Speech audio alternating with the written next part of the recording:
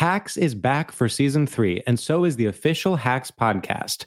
In each episode, Hacks creators Lucia Aniello, Paul W. Downs, and Jen Statsky speak with cast and crew members to unpack the Emmy-winning comedy series. You'll hear Hannah Einbinder and Gene Smart speak to their on-screen dynamic, along with stories from the show's writer's room, on-set antics, and creating the world that Deborah and Ava inhabit. Watch Hacks, streaming exclusively on Max, and listen to the official Hacks podcast on Max or wherever you get your podcasts. Whether it's her first Mother's Day or her 40th, she deserves more. Shop tons of stunning on-trend jewelry for every budget at Diamonds Direct. Diamond fashion jewelry, beautiful birthstones, everyday pearls starting at just $200. Commemorate the real loves of her life with a gorgeous pendant featuring the birthstone of the one who made her mom. This Mother's Day, Diamonds Direct has everything you need to say thank you. Diamonds Direct. Your love, our passion. Online at diamondsdirect.com. Enjoy all your favorite sports like never before at BetMGM. Signing up and playing is so easy. Simply sign up using code Buckeye and receive up to $1,500 back in bonus bets if you don't win your first bet. When you register with BetMGM, you can get instant access to a variety of parlay selection features, live betting options, and the best daily promotions in the business. And with BetMGM at your fingertips, every play and every game matter more than ever. Place your moneyline, prop, and parlay bets with the king of sportsbooks today. Sign up using code Buckeye and receive up to $1,500 back in bonus bets if you don't win your first bet. That's right, up to $1,500. Again, sign up using code Buckeye and receive up to $1,500 back in bonus bets if you don't win your first bet. BetMGM and GameSense remind you to play responsibly. 21 plus and present in Ohio. Subject to eligibility requirements. Rewards are non-withdrawable bonus bets that expire in 7 days. Gambling problem? Call 1-800-GAMBLER in partnership with MGM Northfield Park. That's 1-800-GAMBLER.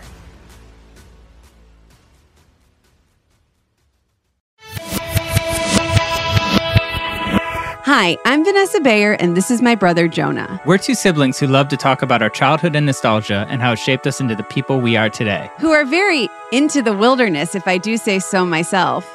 Welcome to How Did We Get Weird?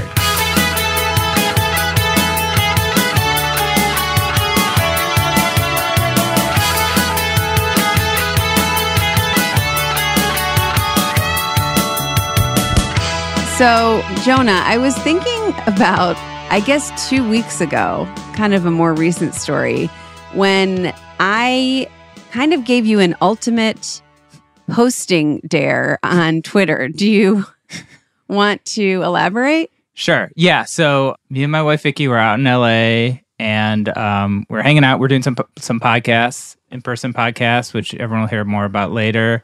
But we were spending some time together, catching up, and we went to get lunch.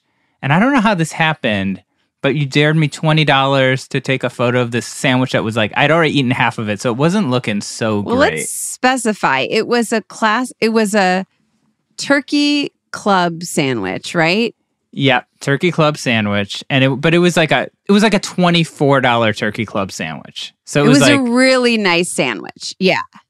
A really expensive sandwich. A really expensive sandwich. I mean, and I basically said, Jonah, you'd only eaten half of it. I said, what if you took a picture of the leftover half of sandwich and you posted it and you said a glow up on a classic turkey club sandwich. And then you wrote hashtag glow up. Yeah. So this is not really what the type of stuff that I post. I don't really use terms like this. I don't really post food. I feel like it's like very out of character.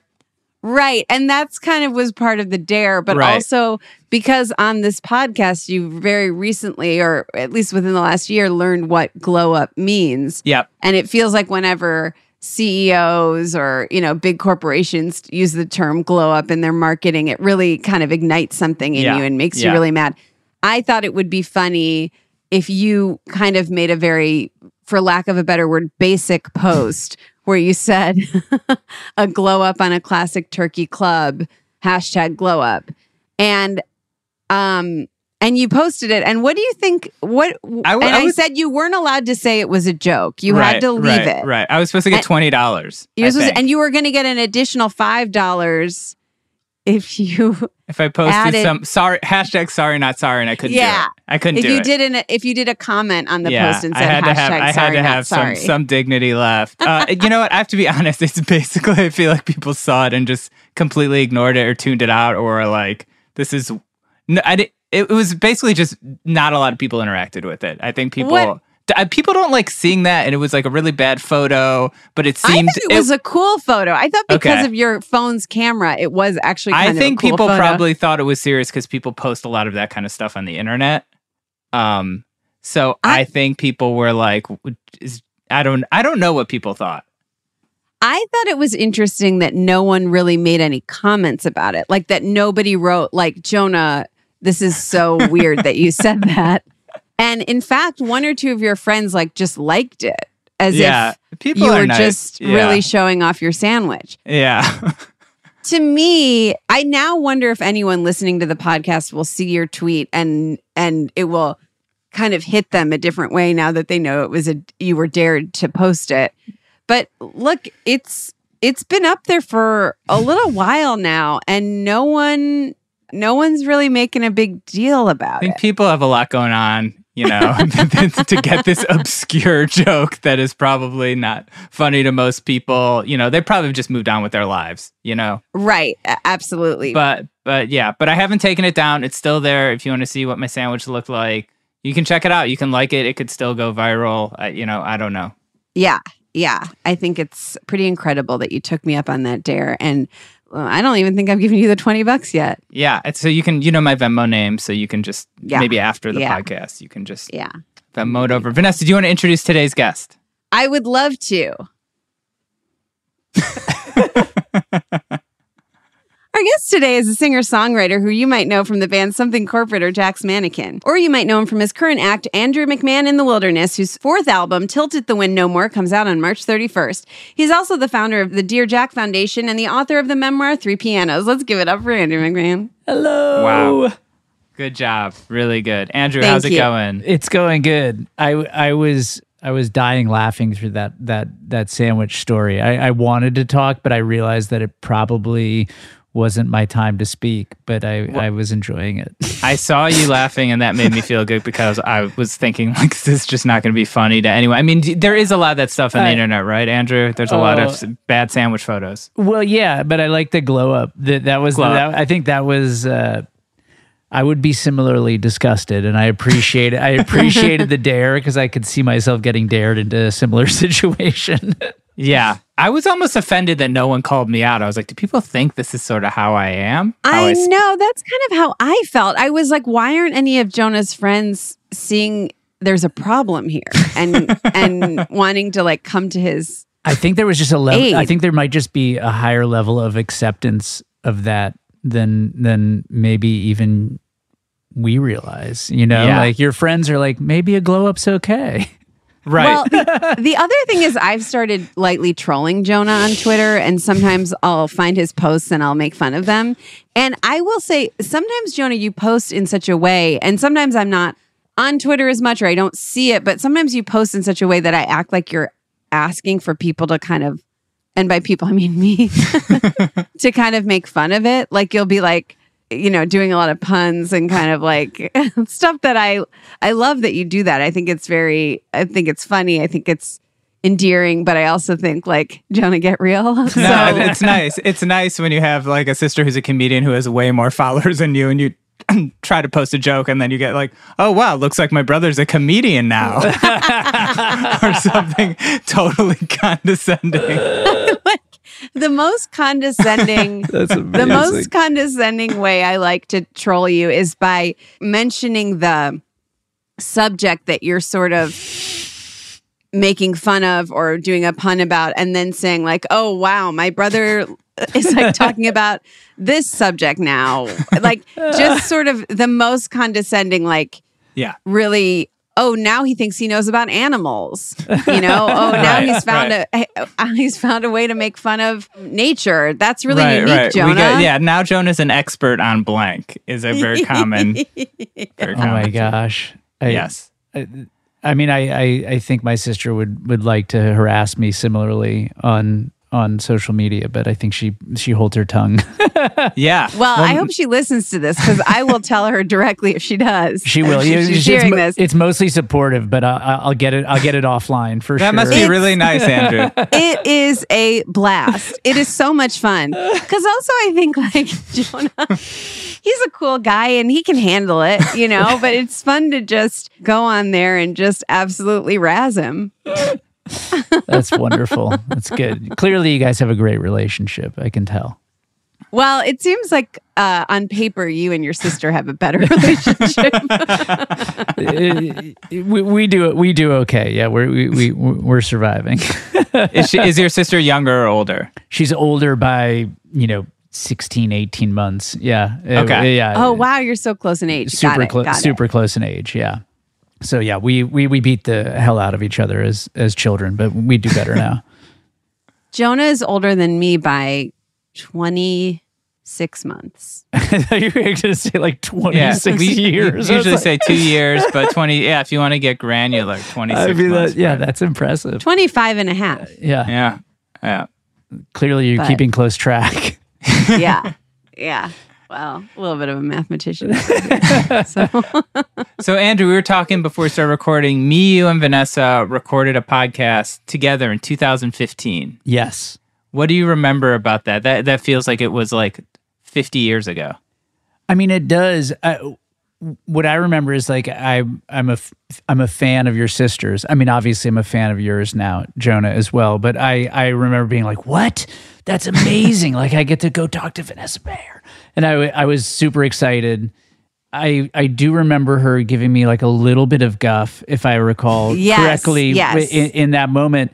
But that I felt special in that guff, and we share a through line of having gone through, I think, the same cancer when we were younger, and yes. So I remember being like, and I didn't know that, I think, going into that podcast. Well, you would have if you had read my email when I sent it to you, however many years ago, when you were going through your when you were on journey. Tour and not responding to every email Instead from a of stranger. absolutely ignoring my email. Should we give some context? Sure. I don't completely remember exactly how this went down, but as everyone... You definitely remember more than anyone else on this conversation. So when I've talked about it many times. I have a show. When I was 15, I had leukemia. I'm doing great now, but I was treated for a couple years. And then I guess, I don't know. I remember reading an article in a magazine about you, Andrew, or something about you being... How old were you? I was 22. So yeah, you were 22. Yeah. And that was like 2005. Yeah, and so I was kind of in between my first two projects. It was in between Something Corporate and Jack's Mannequin at that point when I found out I was sick. Yeah, and so I think I must have read about you. Maybe did some interview or something in a magazine. Well, Vanessa, I was working at Alternative Press, so maybe probably was Alternative Press. Yeah, I was about to say. Well, if it was a magazine, it was probably Alternative Press, because I'm pretty sure that's the only magazine that's ever written about my career to this day. But I felt like we wrote about your career a lot. Yeah. I'm also pretty sure like I wasn't reading it. I was more reading like, YM and 17 than I was like all the music magazines. So that's probably... There's actually a pretty good chance that at that point, like I think cancer actually made me more famous than my music did. And so I think there's a chance that there were some teen magazines that were like... I was going to say, maybe I did actually read it in like 17 or something. Yeah. My publicist was working overtime at that moment, I think. Yeah.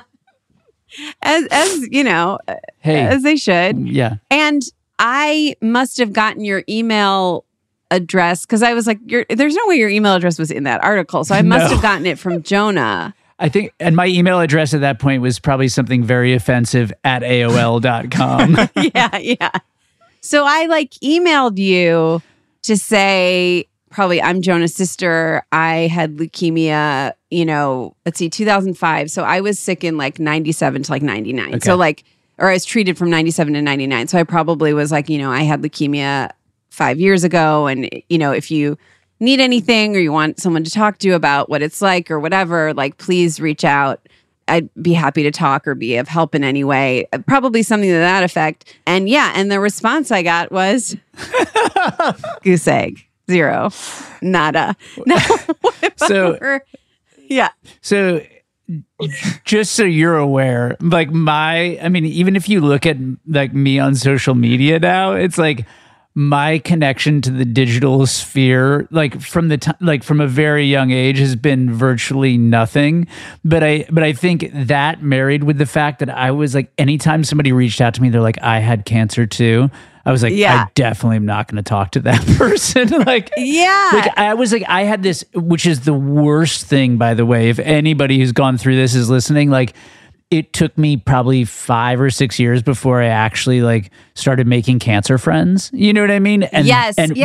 Which changed my life. It actually made my life so much better. And if I had done that, I think I would have circumvented like maybe 5 or 6 years of like really bad coping skills. And I think that's probably why you reached out to me. You're like, I'm going to help this guy not do the dumb thing that everybody does. But I was like, no, I'm just going to actually just drink a bottle of something every day for the next few years until I figure it out. I probably reached out to you because I genuinely wanted to help, but also because I thought you were a cool music person. And this was my in.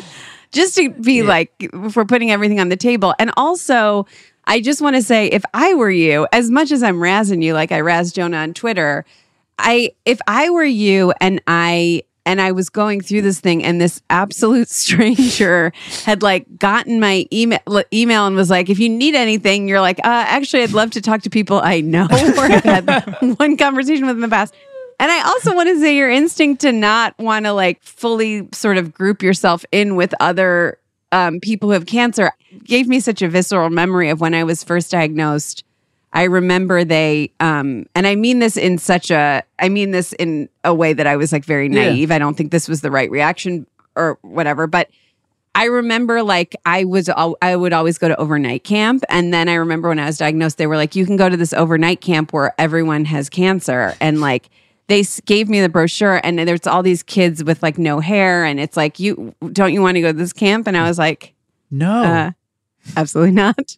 And I was like, I just didn't want to be like, you just, especially when it's new, you don't want to be your identity. And so it feels, I think, like if you then are like, I'm all in, I'm going to like, just like be talking to only people who have this. It's like, it makes it even harder because you're already trying to accept the personal part of like, being someone with an illness that you don't want to be like, oh, but now I have to change all my friends and everything too.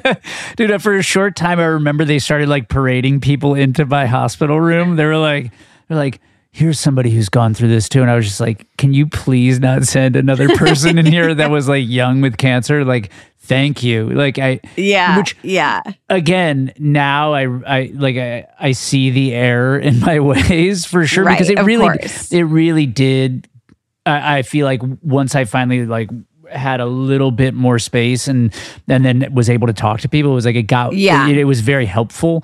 But again, like the things that, when you're 22, like you're not in the habit of making great decisions in general. No, but I also feel like you probably weren't ready for that. You had to be like, I remember talking to people who had been sick once I was sort of more ready to do that. But before that, I sort of just wanted to talk to my same friends and talk about like the gossip that was going on at school and dumb teenage stuff. That was the stuff that made me feel normal, was to not be like constantly talking to other people who had cancer about cancer, And speaking of which, Jonah, welcome to the club. Yeah. Did you know this, Andrew? So Andrew, you probably don't know this. I was diagnosed with leukemia in 2019. So just a couple years ago, just like maybe different kind. Okay. No, quickly, you're not serious right now, are you? Yeah, I am, but not ALL. It's called HCL. So it's hairy cell leukemia. So it's this very rare leukemia. There's less than 1,000 cases a year or something like that. And so, I did chemo. I'm doing a lot better, but I'm realizing as you two are talking that I actually pulled like a Vanessa move recently.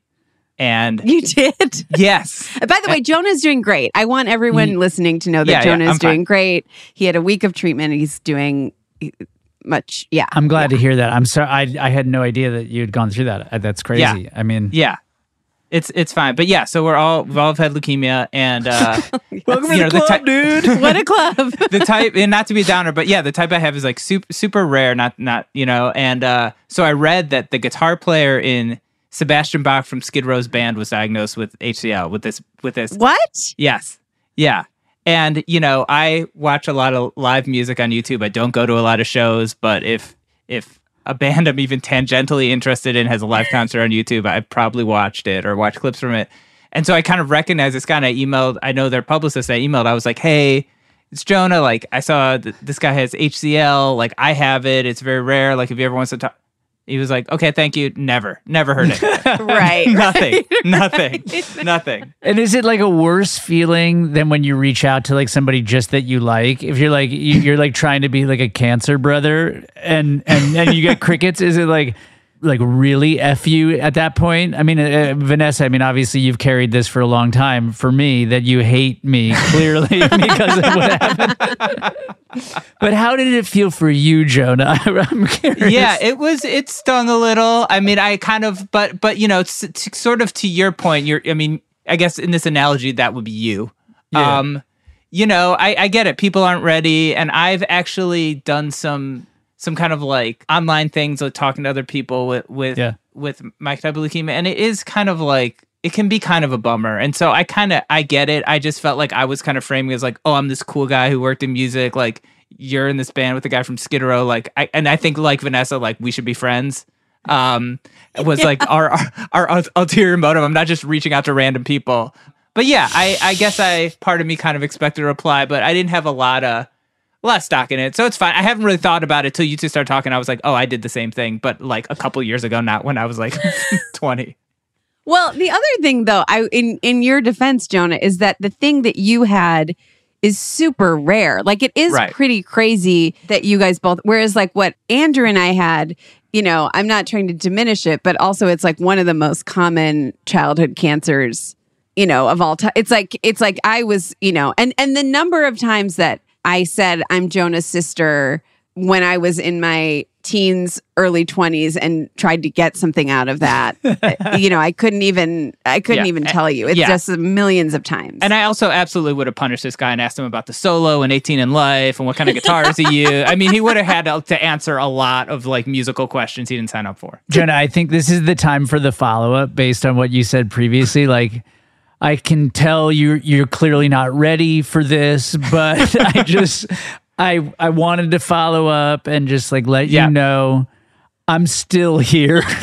Yes, maybe just do it once a week until you just like yeah. And I just want to underline, like, Andrew, as much as again I love to make fun of this, I do think that there is like, it's not that you were making the wrong decision when you didn't email me back. Questionable, but like it's that you weren't ready to have that conversation. And by the way, you weren't ready to have it with a complete stranger. Like, maybe you were ready to have it with a non-complete stranger. But I will say, those kinds of talks, like, I feel like if you're ready for them, they're great. If you're not, because it reminded me too that I went to this focus group or something at the hospital I was treated at in Cleveland with other people who were young adults, like when we were all maybe in our early 20s.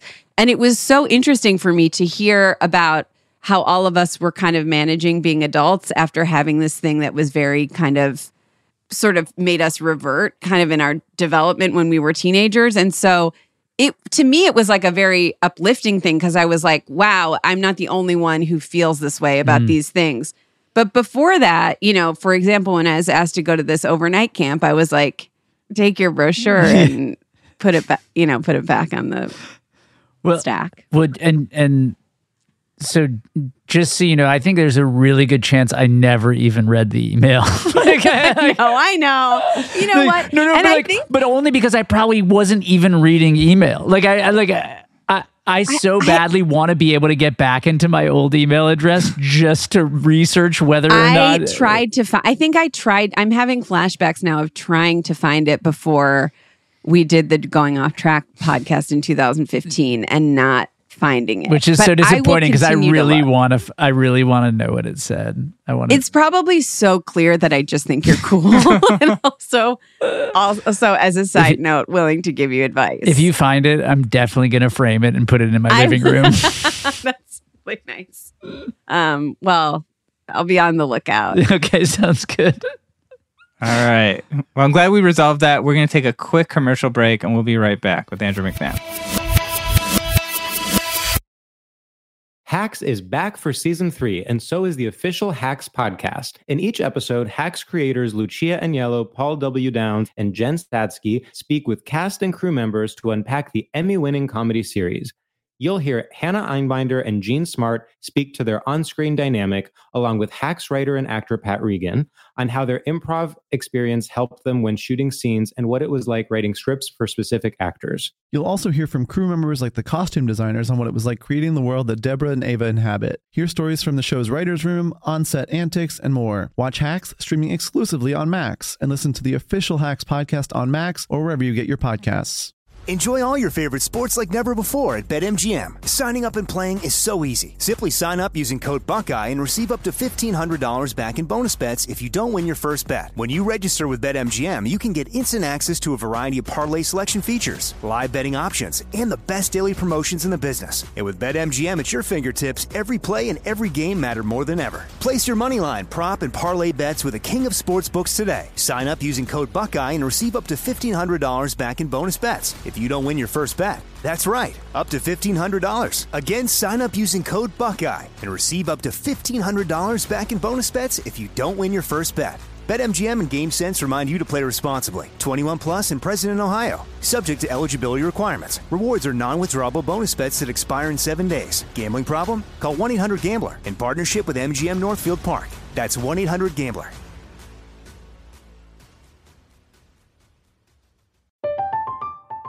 I'm Katya Adler, host of The Global Story. Over the last 25 years, I've covered conflicts in the Middle East, political and economic crises in Europe, drug cartels in Mexico. Now I'm covering the stories behind the news all over the world in conversation with those who break it. Join me Monday to Friday to find out what's happening, why, and what it all means. Follow The Global Story from the BBC wherever you listen to podcasts.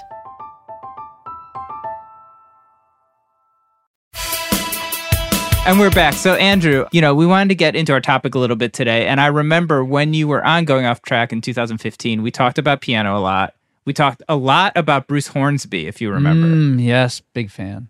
We talked about, I think, you watching maybe the Mandolin Rain video and kind of picking up some moves. That sounds about right. Yeah, I'm a big fan of like we've talked about this, but in the rehash, there are a handful of Bruce Hornsby moves that have informed my playing eternally. Like, I stole like one, and that's pretty much my only trick. Well, what I think is really interesting about you is, we didn't really know each other very well, but I worked for AP and I was on the Warped Tour from, 02, I don't know, maybe 03, 04. And I think Something Corporate was on because I remember you would come out with this piano covered in stickers. Yeah. It's literally over my shoulder right here. It's you have it still? Yeah. It's what I write on still to this day. Yeah. Incredible. You still write on it? Yeah. I've used it for, every record for the last, 10 or 15 years. Yeah.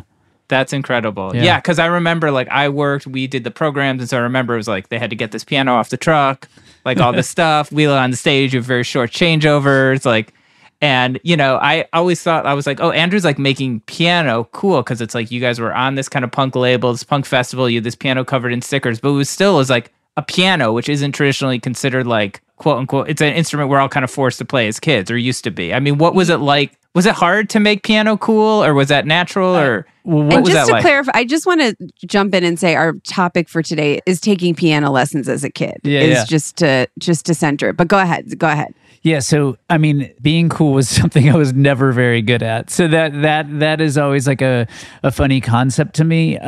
Even when Drive Thru signed Something Corporate, I was so confused. We were, you said, you mentioned Bruce Hornsby. I was listening to Ben Folds 5, Semisonic, and you know what I mean? The bands I was listening to in high school, Travis,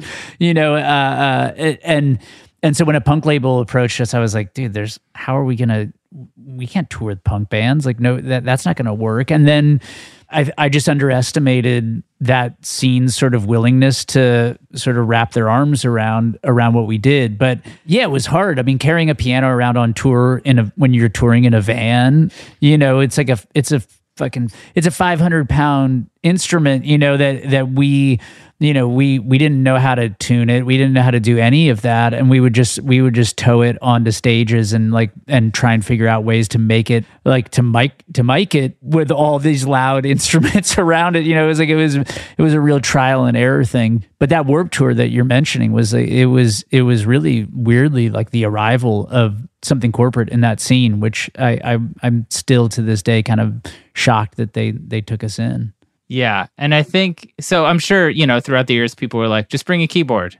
Oh, God. Oh my God, dude. If you knew how many angry sound men in nightclubs where we were playing to like 4 or 5 people were just like, yeah, kid, why don't you go ahead and get a keyboard, and we put up with it though, because honestly, I think it circumvented our ascent in a huge way because we had the sort of nerve to show up with this piano. It forced people to listen. Even when we were playing with bands that didn't sound anything like us, they were like, wow, that was gutsy. And we were remembered for it. And I think that helped a lot. Yeah. Wow. I still have people say that to me, though, the keyboard thing, even to this day. I mean, it still happens. Like you've never thought of that. Yeah, you're like, thank you. I really appreciate it. I can't jump on a keyboard and have it work for me later. Jonah and I both took piano lessons as kids. If I recall, I stuck with it a little bit longer. But the thing that I remember was like I had several different piano teachers. Jonah, I don't know how many you went through, but I remember all of them, and I remember like liking some more than others. When did you start playing piano, and did you stick with the same piano teacher the whole time? Okay, so my parents started my sister and I in piano lessons when I think I was 6 and she was 7. Okay. I made it through like 3 lessons. Okay. And I liked the piano. Like I had already kind of started like sitting down at the piano and being into it. This promptly killed my love of the piano for about, I don't know, maybe 2 or 3 years. Like I did 2 or 3 lessons. My sister, like ever the academic and well-studied, she killed it. And so she kept doing it for maybe a year or so. And then, but I was out. So that was like first grade. And then in the 4th grade is when I found my way to the piano on my own and started writing songs. A friend's dad taught me how to play like a chord on the piano. And I was like, it unlocked everything. I was like, oh my God. And so I started writing songs for like a year. And then weirdly, and I still to this day can't figure out the why and how, but I kind of hit a roadblock. I couldn't write any more songs with the one chord that I had been taught and with like just the experimenting I was doing. And so I asked my parents if they would get me piano lessons. When I was in 5th grade, so I lived in Columbus. I actually, you guys grew up in Ohio, Cleveland. Right? Yeah, Cleveland, so, yep. This is the year I moved to Columbus. And so they got me piano lessons at Capital University in Columbus, and it was with this German woman named Beatrice Eisringenhausen. And I mean, I studied with her for 3 years, and she hated me for every single minute of every. I mean, that's my perception of it. Like I don't even remember. Nobody asked me to go. My parents didn't care if I took piano lessons. I asked them for them. Yeah. But I think I knew I had to. Like I even at like what I was 10 or 11, I was just like, yeah, I knew I had to do it, but I hated it. I mean, I hated it. Yeah. It sounds like your teacher probably did this to you. The thing that I found to be the most annoying as a kid about piano teachers is the level of guilt that they lay on you if you didn't practice in between lessons. And you're like, listen, lady, I got a lot going on. I'm a kid. I have to play with my friends. I have maybe a little bit of homework because I'm not old enough to have like a lot of homework, but I do have a little bit of homework. And I have to watch TV. And like, I need you to understand that practicing piano every day, it's not going to happen. Yeah. Okay? Yeah. It's like going to the dentist as a kid. Yeah. Yeah. And it's like the level of, they'd be like, you should be practicing for like an hour a day or something. And you're like, in your dreams. Now, I will say, I have friends who did do that. Specifically, I want to give a shout out to Sasha Ross and Steph Rue, who their senior project was like composing a beautiful piano like piece that was like their whole 2-month thing was like coming up with this whole thing. And they practiced, they were both so good at oh no, wait, I'm sorry. Steph was playing oboe, Sasha was playing piano. But anyways, they like practiced this whole thing and they were so into practicing their instruments every day. Whereas just like, I don't know, I didn't have it. And I was, especially this one teacher I had who her foyer was like full of, everything was owls. It was like owl, it was like owl decorations everywhere and just so much owl stuff in a way that you were like, something's going on here. But I remember I'd go into her basement and she would just give me so much shit about not practicing. And I don't know. Anyway, sorry, I've gone on a rant. But Vanessa, that was to me the worst part. I don't know if you even know this. I took piano lessons at our high school as an adult. What? You did? Like in my 20s, like when I was in college or something, I like was taking music theory and I was terrible at it. And they let me borrow an upright bass for a summer. This was like, I was full on like in my 20s, like went back to like the middle school or something. And this sounds like a recurring nightmare. And I went back and took lessons for like, I was home for a summer. I don't know why. And Did you see teachers that you recognized? No, it was like after school and I would just go in there and I took and it was at Pepper Pike or Brady. It was at Brady. Did you have the mustache at the time though? That's what I want to know because I sadly did not have the mustache. And I have a vague memory, but yeah, they gave me an upright bass for a summer. I took private lessons and then I returned it at the end of the summer. And then I took some kind of piano lesson because I was like learning more about, I was taking classical guitar and stuff and I wanted to learn. And I don't know how it happened, but I remember being like in our school as like an adult being like... elementary school. It was 5th through 7th grade, I think, that school. Yeah. Yeah, but that must have been so strange, Jonah. Yeah, it was, a weird feeling. It was a weird feeling, but I remember taking as a kid, maybe at the school too. I think we also took it at the school. Maybe a different school, but in the same school system. But right. But yeah, I don't think I really like practicing that much either. And Andrew, it sounds like, it worked for you because you were kind of writing your own material, not just like playing like When the Saints Go Marching in over and over. Yeah, so like I always play. I mean, I played from the time I got home from school until the time I went to bed every day. But I mean, like that was all I did, was play piano and write songs from the time I was 9 until, till now. But I couldn't convince myself still to practice this material most of the time. And so like I was the classic, like I would go in and I'd ask her to play it for me and then I'd try and memorize how she played it. And like that was how I did most of my schooling with the teacher, was like I would just study her hands and try and memorize how she played these pieces. And then I also started, like when she started putting me in recitals, I kind of insisted that I would be allowed to learn, like a modern piece. This is something that I wanted to learn, because she just wanted to teach me classical music. And I wrote about this in the book I put out, but like there was a recital where I think I had to learn the minuet in G, but that I made her teach me November Rain.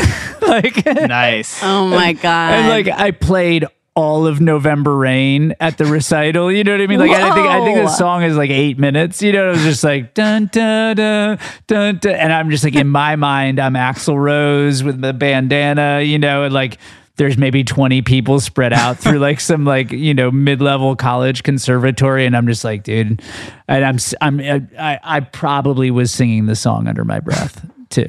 Oh my God. That's so great. Well, I remember too, like, I remember getting a music book of like piano songs that had really cool, like that's all I wanted was to get the piano book that had cool songs. And I remember I got a book that had like a lot of CNC Music Factory and like Gloria Estefan songs. Yeah, I think it had like, wow. I'm trying to think of like the biggest CNC Music Factory. It would, is it Get Up on the Dance Floor? Gonna make you sweat or things that make you go, Yeah. Oh, yeah.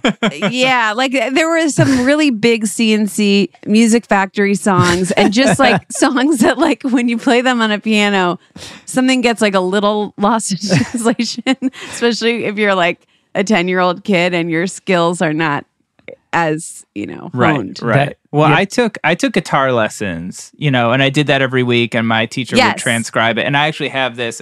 I put this on the Rock Parville episode. I have this Alice in Chains Facelift tab book from when I was a kid. Wow. And we talked about tab books, but yeah, Andrew, did they? Because it's like now kids have it so easy, right? Like they can watch on YouTube someone playing it. They can look up the tabs for free. You had to save up all this money to buy these tabs that were like usually wrong. Oh yeah. And it's like, it's so much easier to learn how to do stuff now in general. Totally. Yeah. I mean, I remember like going and buying sheet music for like, River of Dreams by Billy Joel. And like, you know what I mean? Like the stuff that I was like getting into as a kid, I was like, oh man, I could get the sheet music, but yeah, I mean, yeah, that's how cool I was, you guys. Just me hanging out at home with my River of Dreams. But yeah, I mean, but my teacher never other than like once every recital, I could learn one piece. Otherwise it was just like, it was all classical, which now, of course, I would super appreciate like learning that. But like my daughter's taking piano lessons now, and I swear to God, I had PTSD at her lesson yesterday because she pulled out a theory book that I swear to God I had when I was like a little older than she was, and I was just like, oh my God, this is like kind of triggering me, Yeah. Jonah, we were able to, our mom signed us up with someone, then we went to Pepper Pike or somewhere to take our lessons. Our very first one was when we were little. And we had this young guy that our mom thought was really cool and really smart. And he let us skip theory. We never took music theory. Yeah. And then I tried to take it later in life, and I had no idea what I was doing, and I wish I had learned it. Well, dude, my best teacher was my high school. Like he was like the high school choir director, and like we had like a little performing arts school, which I was in for a minute, but it was really just this music teacher that I really dug, and I ended up. He liked me, and he knew I was gonna. He could just tell I actually cared. Where probably half the kids he taught were just like. He was kind of a trolley sort of dude. And so my sister I think it was my whole sophomore year, she had to drive me to school, and she had a 0 period class, and I didn't have one. So I actually just audited his music theory class. I never actually attended because I was horrible with homework. I hated it. But he gave me my music theory class in my sophomore year of high school. Like a bunch of the stuff that I just tried not to learn. This like high school teacher just like took me under his wing. He's like, you don't have to do any of the tests.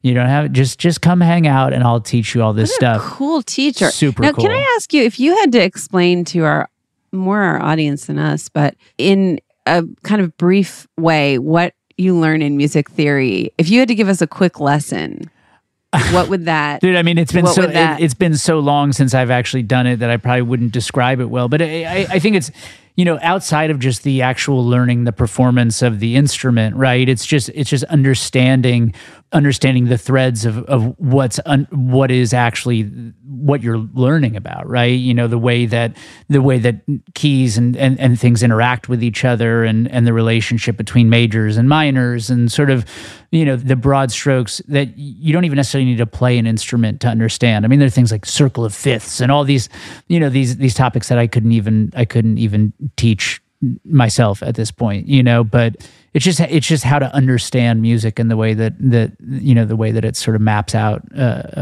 in the world. Yeah. Andrew, was it big for you this year when Dream Theater won a Grammy? Huge. I mean, no, I'm just kidding. I reached out on Twitter a couple days ago. Everyone who didn't unfollow me after the turkey sandwich thing might have seen this. And I said, do people still take piano lessons? And I got some replies. And it seems like some do, but the consensus is it's not a thing like it was when we were kids. Like it's really? Kids do, yeah. Like some people said they do, or like, but they said there's just so many other types of lessons now, and so many more things available that I think piano and it being expensive and hard to move, like it's just not. I feel like it's not the same as it was when we were kids. It's just different. I mean, I believe that. But I will say, like, my daughter and, like, all her friends, they all go to, well, not all of them, but a big bunch of them all go to this same piano teacher, Miss Juliet.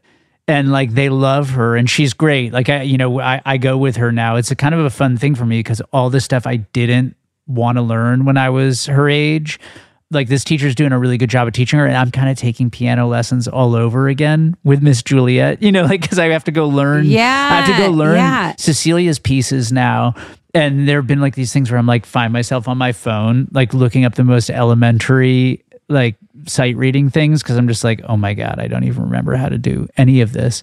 But she's got like a little crew of friends who are taking piano lessons. But again, That's great. They're like 8-9 years old. So maybe it gets a little, maybe that drops off at some point.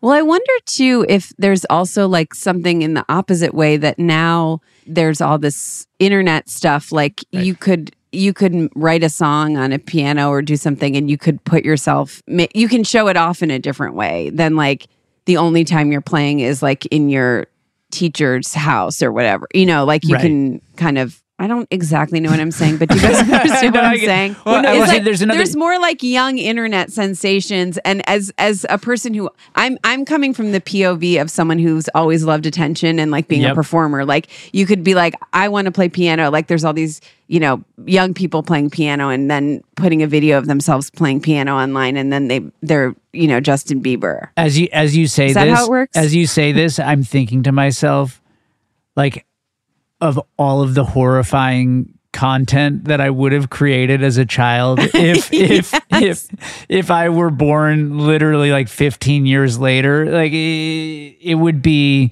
there would just be so many pictures of a very heavy young Andrew humiliating himself on the internet if that was accessible to me at the time, oh my gosh, it'd be like, oh, I really like this band, something corporate. Did you see the singer playing November Rain? Oh, I mean, dude, 100%. And I would have been wearing the bandana. Like, I mean, the scene would have been ugly, to say the least. Oh my God. Yeah. So, Andrew, at what age did you stop? Do you think you stopped taking lessons? Obviously, once you started the band, you're touring. Like, at what point were you like, I think I got this? Well, so I stopped taking formal lessons like when I was about, I don't know, maybe 12. Like I took about 3-ish years of classical. And then once I got back into high school, that teacher, Mr. Woods, he sort of was my de facto music teacher. It wasn't like there was nothing, we didn't have a formal arrangement, but he was the first guy. I think we talked about this probably on our last talk years ago. He was the guy who taught me what a fake book was and how to read charts, and really sort of prepped me for. What is a fake book? It's like essentially standards. Yeah, so like you'll get books that and instead of like the proper sheet music, which it will have some of that, but it'll also have like just the chord progression and the melody on the right hand, so that you could fake your way through it. Got it. Okay. And so he taught me all that stuff, and he gave me a pretty good background in theory. And by the time I was at a high school, I didn't really take any formal lessons. I sat with I had a really cool like one-off lesson with Bowie's piano player, which was really cool. Wow. I've done like a handful of like really great piano players that I've been lucky enough to be on tour with. Ben from Jukebox the Ghost. He would show me a thing or two when we were on tour together. But I'm mostly self-taught and not very proud in that sense either. I've always like joked that it was a vehicle to writing songs for me more than it was like an expression of like me trying to, be. I've never really been trying to be the best piano player. It's more like I've been trying to pass while I use it to write the best songs I can, if that makes sense. Have you reconnected at all with this piano teacher that let you audit his class and stuff? I mean, I had. He's since passed, but Gotcha. He brought me in years ago back to my high school to do a talk for his students, and so that's so nice. Yeah, so we did keep in touch for a time, but yeah, it was probably now 3 or 4 years ago that he passed away. But he must have been so proud of you that he was able to bring you, like that he saw you have such success. Yeah, that must have been so gratifying for him. I mean, I hope so. He was. The thing I loved about the dude the most was just that he was he was like a hysterical, like kind of trolly, mean to a certain group of students. Yeah. And then otherwise you would get this like very warm, like he really cared, because if you were somebody who really loved music, he was like, okay, I'll shine my light in this direction, and I even went back to him when I was on tour after, I don't know, maybe 2 or 3 years on tour with something corporate to just check out. I was like, to just check out my voice and make sure I was singing all right. You know what I mean? Like, cause I was like worried, like, am I going to, I want to make sure I never had formal voice lessons, and he was the choir teacher. And I went back and I kind of sang for him. He's like, yeah, you're fine. Don't worry about it. He's like, you're doing good. And I think that in and of itself was like the actual, like, I relaxed at that point because I was so stressed out. I was going to like kill my voice because I had seen so many people do it on tour. And then as soon as he told me that, I was like, oh, I guess I can stay up all night and, party and still do my show at the end of the day. It's like, it's going to be fine. That's a good thing to learn about yourself. Yeah, isn't it? Yeah, just what every high school teacher wants to teach one of their students. Oh, why did he come here? He's just hoping he can stay up later than he usually does. Well, we're going to take a quick commercial break and we'll be right back with Andrew and absolutely more fun. Hacks is back for season 3, and so is the official Hacks podcast. In each episode, Hacks creators Lucia Aniello, Paul W. Downs, and Jen Statsky speak with cast and crew members to unpack the Emmy-winning comedy series. You'll hear Hannah Einbinder and Jean Smart speak to their on-screen dynamic, along with Hacks writer and actor Pat Regan, on how their improv experience helped them when shooting scenes and what it was like writing scripts for specific actors. You'll also hear from crew members like the costume designers on what it was like creating the world that Deborah and Ava inhabit. Hear stories from the show's writer's room, on-set antics, and more. Watch Hacks streaming exclusively on Max, and listen to the official Hacks podcast on Max or wherever you get your podcasts.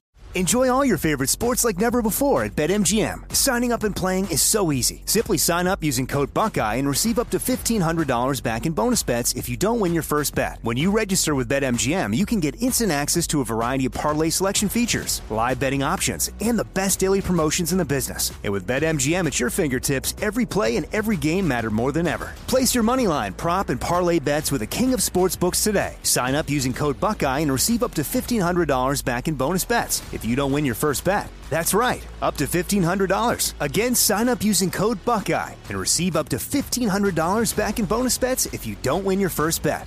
BetMGM and GameSense remind you to play responsibly. 21 plus and present in Ohio. Subject to eligibility requirements. Rewards are non-withdrawable bonus bets that expire in 7 days. Gambling problem? Call 1-800-GAMBLER in partnership with MGM Northfield Park. That's 1-800-GAMBLER.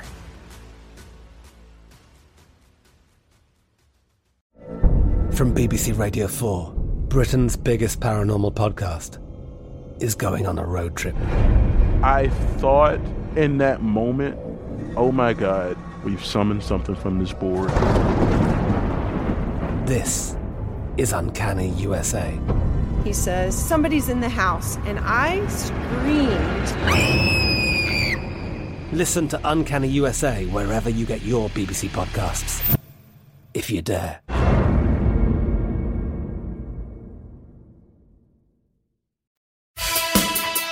And we're back. So, Andrew, we're going to play a quick game with you. I don't even know where to start with this one. We have a very, very popular segment on this show called CEO Takedown. Very popular, CEO Takedown. And so it's all about taking down CEOs who are putting profits before people. And we thought, since you're from something corporate, we thought we'd do kind of a special edition, the CEO Takedown Something Corporate Edition, where you give 3 examples of corporate behavior to see which one of these companies puts profits before people the most.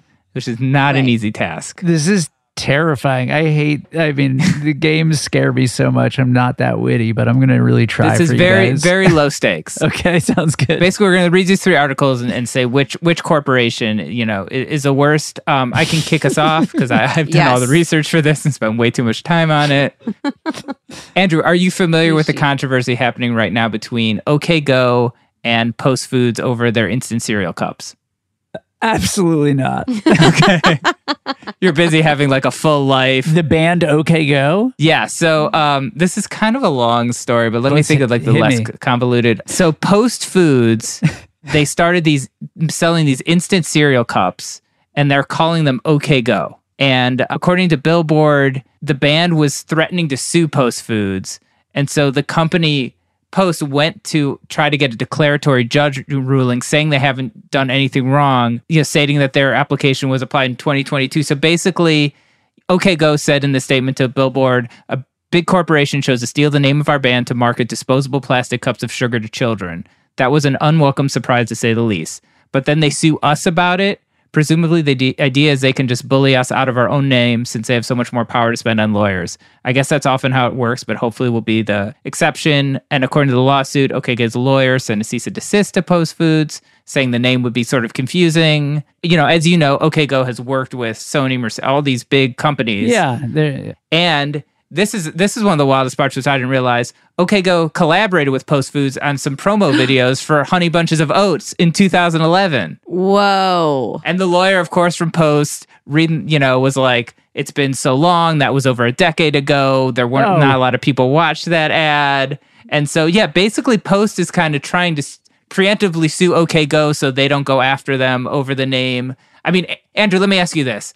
You're walking down the grocery store, you see Instant. If you see OK Go on a product, would you think the band would be in some way affiliated? Whether I think the band would be affiliated or not, I definitely think they have every right to go after those guys. I mean, there's no question. I mean, it would take anybody 2 seconds to type OK Go into their computer, which no question Post Foods did before they named this product, and they made a decision without question to be like, that band's not big enough to cause a problem for us. Like there's no way that any major company doesn't type the name of a product in before they decide to slap a label on it. And there's no way that somebody didn't see it and make the choice. So I say down with those guys.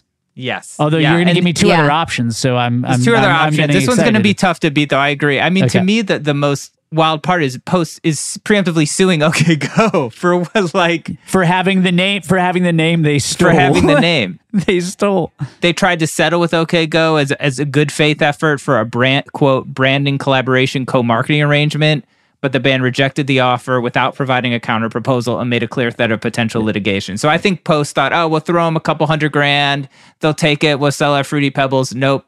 OK Go not taking it. And this honestly gives me a lot of respect for OK Go. I think it's a really, really cool move. Those guys have always been so creative and so interesting, and like all their videos are next level. Like, I'm rooting for those dudes. Take them down. Yeah, absolutely. Well, Vanessa, what are your thoughts? You can't, a band's name, especially when it's an established band like OK Go, like that's what they have. Like they can't just change their name. It would be so confusing for all of their fans and everyone. Well, and plug anything else into that, right? Like call your cereal is called Led Zeppelin now, right? You know what I mean? Right. It's yeah, totally. And as someone who on my show, like we had lawyers, and I'm sure not as many lawyers as Post does, but Showtime has lawyers that would find stuff for us like. We couldn't use someone's like first and last name if the person existed and we were like portraying like if that name existed and that, you know what I mean? Yeah. Like there were so many products and things that were flagged for us.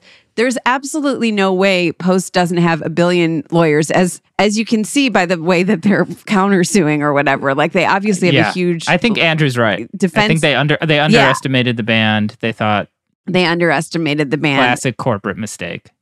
Mistake. It's just like rename your product. Get over it. Move on. Rename your product, right. Also, exactly. I don't go, OK Go. That makes me feel like I got to buy that. That sounds delicious. Well, what it is, if you look at it, it's just a little bowl of Fruity Pebbles with like, you add cold water and it makes it into milk. It's like, it's just Fruity Pebbles. It's just like OK Go is like the packaging. Yeah. Yeah. I gotta side with. I mean, I feel like this is a very egregious one, knowing that we have two others. And a couple to people hear sent this about. to me. You know, I feel like people are seeing this and they're thinking of this podcast. Wow. So that's big. Yeah, that's Vanessa, big. would you like to get into the next one? Sure. So the next one was recently made into a documentary, I believe by Netflix. And it's based on this thing that happened in 1995 where Pepsi put out an ad that you could get, if you got, I think it was 100,000 or some crazy number of Pepsi points from buying Pepsi products, you would win this big fighter jet. A Harrier jet for 7 million points. A Harrier jet for 7 million points. And basically they didn't think anyone would get the 7 million points and that anyone would really like want a Harrier jet. But there's this whole documentary about how they like did this whole, it was this huge ad campaign and they like wanted to show kind of like a kid flying this jet and make it be this whole thing where like every kid and every adult thought like that could be me, and then they'd buy a lot of Pepsi products and then they would never get that many points, but they would get enough points for this, let's call it what it is, scam to work. So somebody did it. They got all the points and then they asked for the jet, and basically it became this whole law. Not unlike this Post Food situation. Like I feel like they tried to countersue. It became this drawn out legal thing where they, obviously this is a joke, and the people were like, well, it says here this is, and the documentary is actually really interesting. We don't want to spoil it for anyone who hasn't seen it, but it's kind of similar to this story. A company kind of making a promise, doing a promotion, and then when someone actually steps up and does it, all of a sudden they change the rules. They bring in the lawyers. Typical. Yeah. Andrew, what are your thoughts on? Were you familiar with this? The documentary is called Pepsi, Where's My Jet? Yeah, so I think I started this documentary while drinking a cocktail and maybe passed out.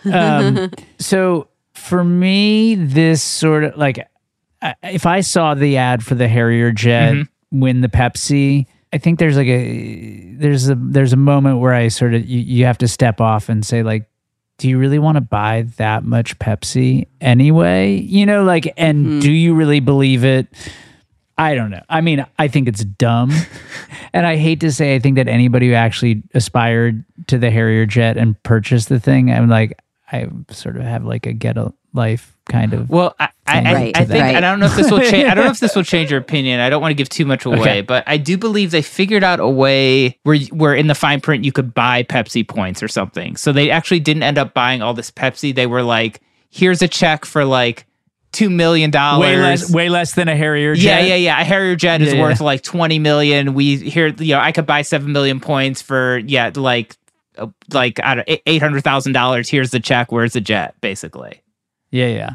Well, I mean, I admire whoever decided to lean into this, and I'm really curious how this plays out. Yeah. So I might watch this. Try tonight, rewatching it maybe one night. Yeah. I'm still more annoyed about the OK Go one. That's at this fair. moment. That's fair. The OK Go one really feels. I definitely think Pepsi is in the wrong here, and totally, of course. But I hear what you're saying. But the OK Go one, it wasn't even.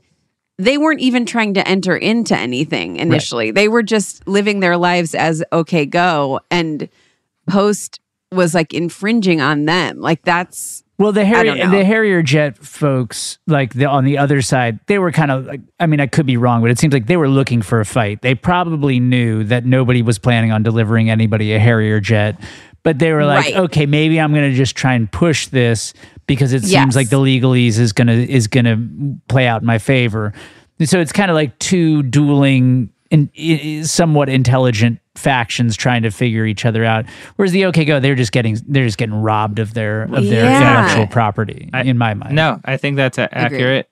The last one. This is A&W puts pants on its quote unquote polarizing bear mascot in joke statement made at M&M's expense. So, just I know this is a lot. It's a big headline. This is Como News.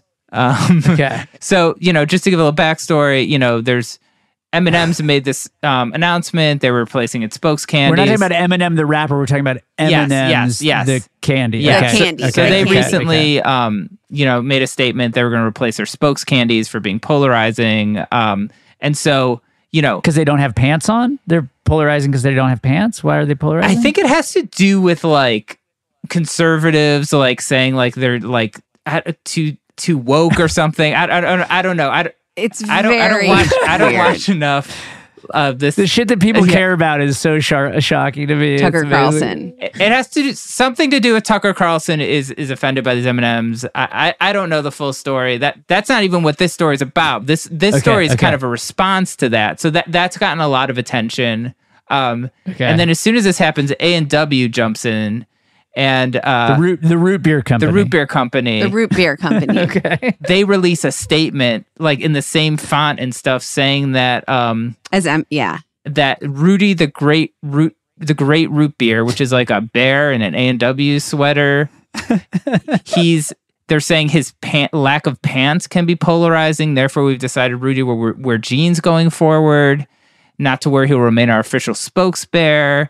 After all, he is unbearably cute and impossible to replace. So basically, they kind of like tried to jump on this M&M attention by being like, look, we have a mascot too, like trying to kind of get attention drummed up for A&W, which, like, let's face it, no one cares about A&W. So, dude, my best friend Adam really likes. Okay, well, root beer. Jonah, you do too. Yeah, okay. I like it, but I like root beer. I'm not like, and you know what? To be honest, you're not if you looked at the ingredients, A&W probably isn't even root beer. I mean, it's probably like flavored like Now who's going to get taken down? Yeah, you guys are in big trouble. Root beer, well, though? I think is it from a root beer plant? No, but I think if you got like Virgil's or like one of these higher end root beers, like I think it would be more legit than like an A&W, in my opinion. I don't know.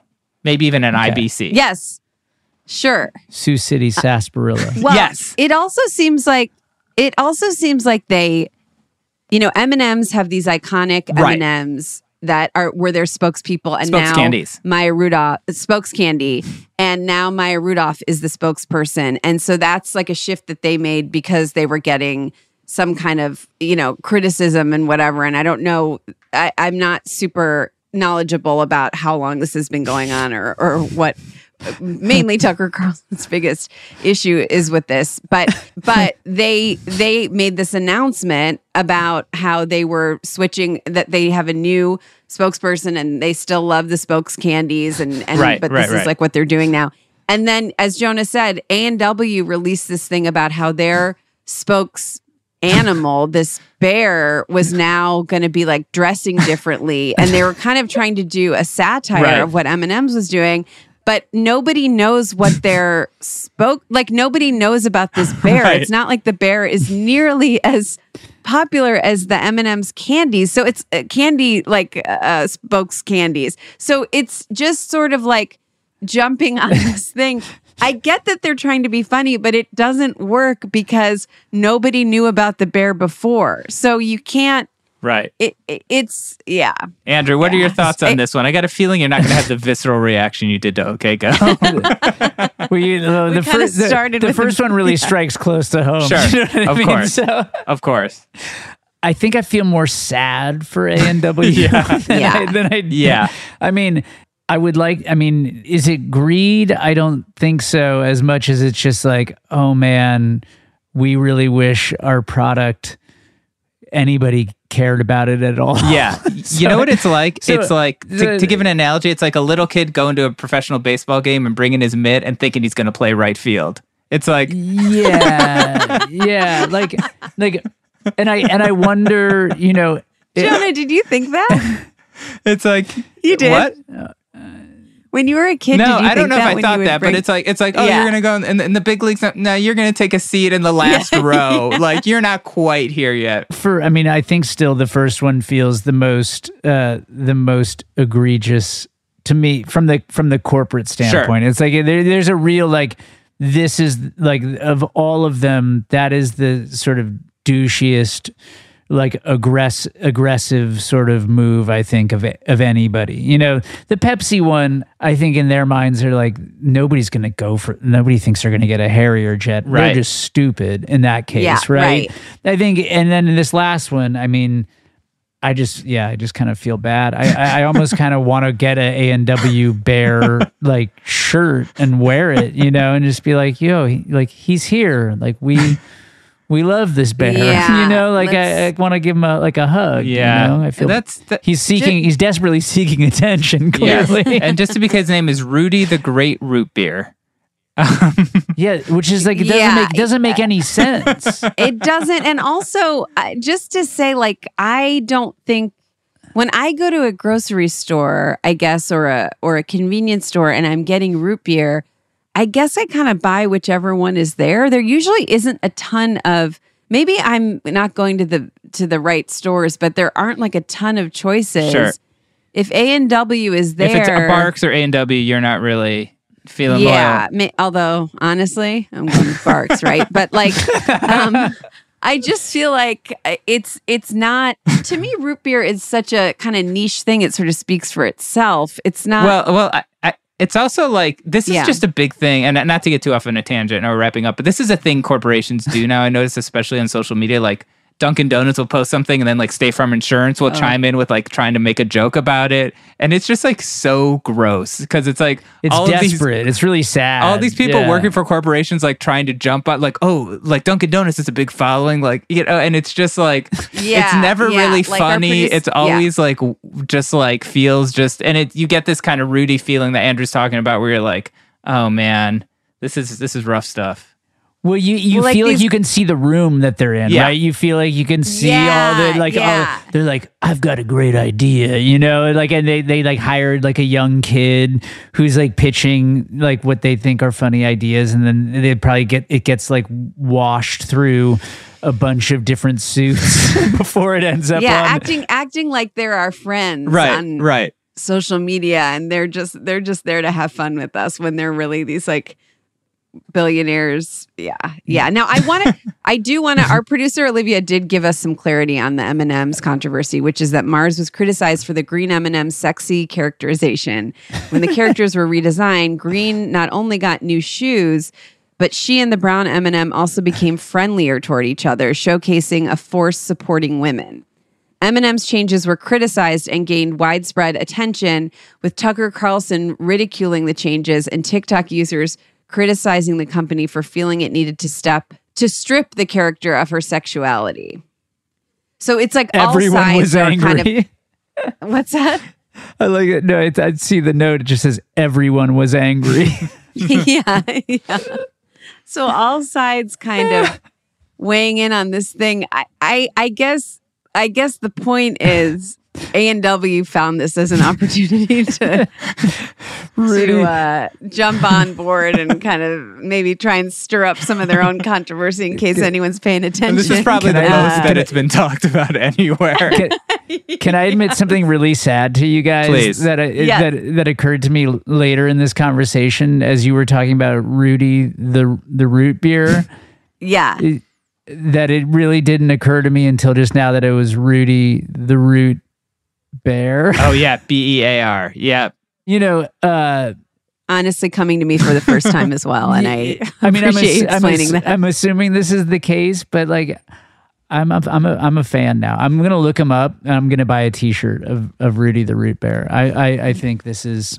I don't know. Andrew, I back him. This is my favorite company of all of them. A&W. I think this is the winner here. And the winner is that's the winner in terms of likability. But the winner of this contest, you know, forgive me, Joan, if I'm wrong, because this is absolutely 100% your game.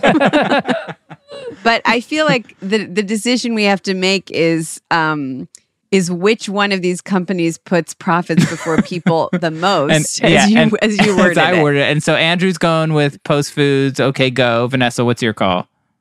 Same Post Foods, OK Go. I'm going to go same here. And I just want to say to Andrew, I think your attitude towards Rudy is very really positive, generous, and really like a nice way to spin it. And I think, you know, I'm a big fan of the underdog. That's always been my thing. I mean, it's a bear in this case. Yeah, the under bear. Yeah, I think that's a nice way to think of it. I think, like I said, it's like that little kid at the baseball game, and like you wish him the best, but he's just not there yet. But why not give him a little Why not give him a little encouragement? And I'm sure your friend Adam would appreciate that too, Andrew. Totally. And I'll say, while we're kind of supporting A&W, I also want to say the A&W root beer barrels, that candy. I believe those are by A&W. Those are delicious. Good candies, yeah. Really good candies. Do you guys think there's a chance that maybe A&W is going to sign up as one of the sponsors of the show after they hear this? I feel like it's possible. I think only if they listen all the way to the end. should definitely package this clip. This wasn't like a clear we weren't kind of supporting them the whole way. I think we really only came around, Andrew, once you kind of reframed it for us, and now I think we're on board. but we needed your reframing, so thank you for that. And I'm sure A&W appreciates it as well. Yeah. As long as they weren't placating Tucker Carlson, I feel okay about it. But we can leave it at that. Fair enough. Well, Andrew, where can people find you? We mentioned you have a new record coming out March 31st. You have your book, 3 Pianos. Where can people find out more information about you and sort of all your projects? Yeah, I mean, that's a really great question. I should know the answer, but yeah, you're already learning about my presence on social media through this conversation. Do not check Andrew's social media. Yeah. I mean, I'm pretty sure I have a website that's like maybe myname.com. And I'm on Instagram at AMNTheWilderness, which is a really easy handle, I'm sure, to follow. I'm like really just trying to hide in plain sight if it's at all possible. But yeah. If you just look my name up, I'm sure you can figure out what I'm up to. Great. Amazing. Great. Well, that was really fun. Thanks so much to Andrew for joining us and to everyone for listening. If you enjoyed that, please subscribe to the podcast. Keep an eye out for next week's episode of How Did We Get Weird, where we will discuss more stories from our childhood and cultural touchstones, like taking piano lessons as a kid. Yeah. Thanks, Andrew. Thank you, guys. Thanks, Andrew.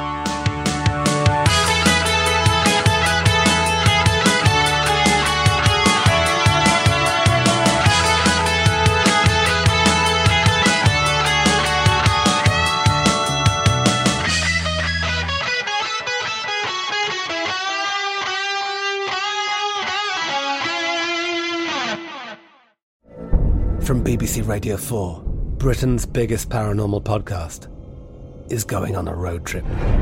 I thought in that moment, oh my God, we've summoned something from this board.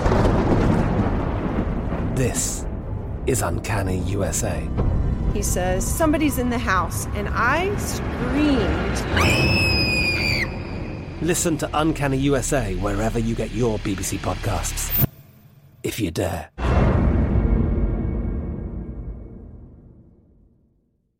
Xfinity has free premium networks for everyone this month, no matter what kind of entertainment you love. Addicted to true crime? Catch killer cases and more spine-tingling shows on A&E Crime Central. Crave adventure? Explore Asian action movies on Hi-YAH. Searching for something extreme? Check out skating, snowboarding, and more on Fuel TV Plus, the global home of action sports. And find crowd-pleasing bops on iHeartRadio's Hit Nation playlist. There's new free shows and movies to love every week. Say free this week in your Xfinity voice remote.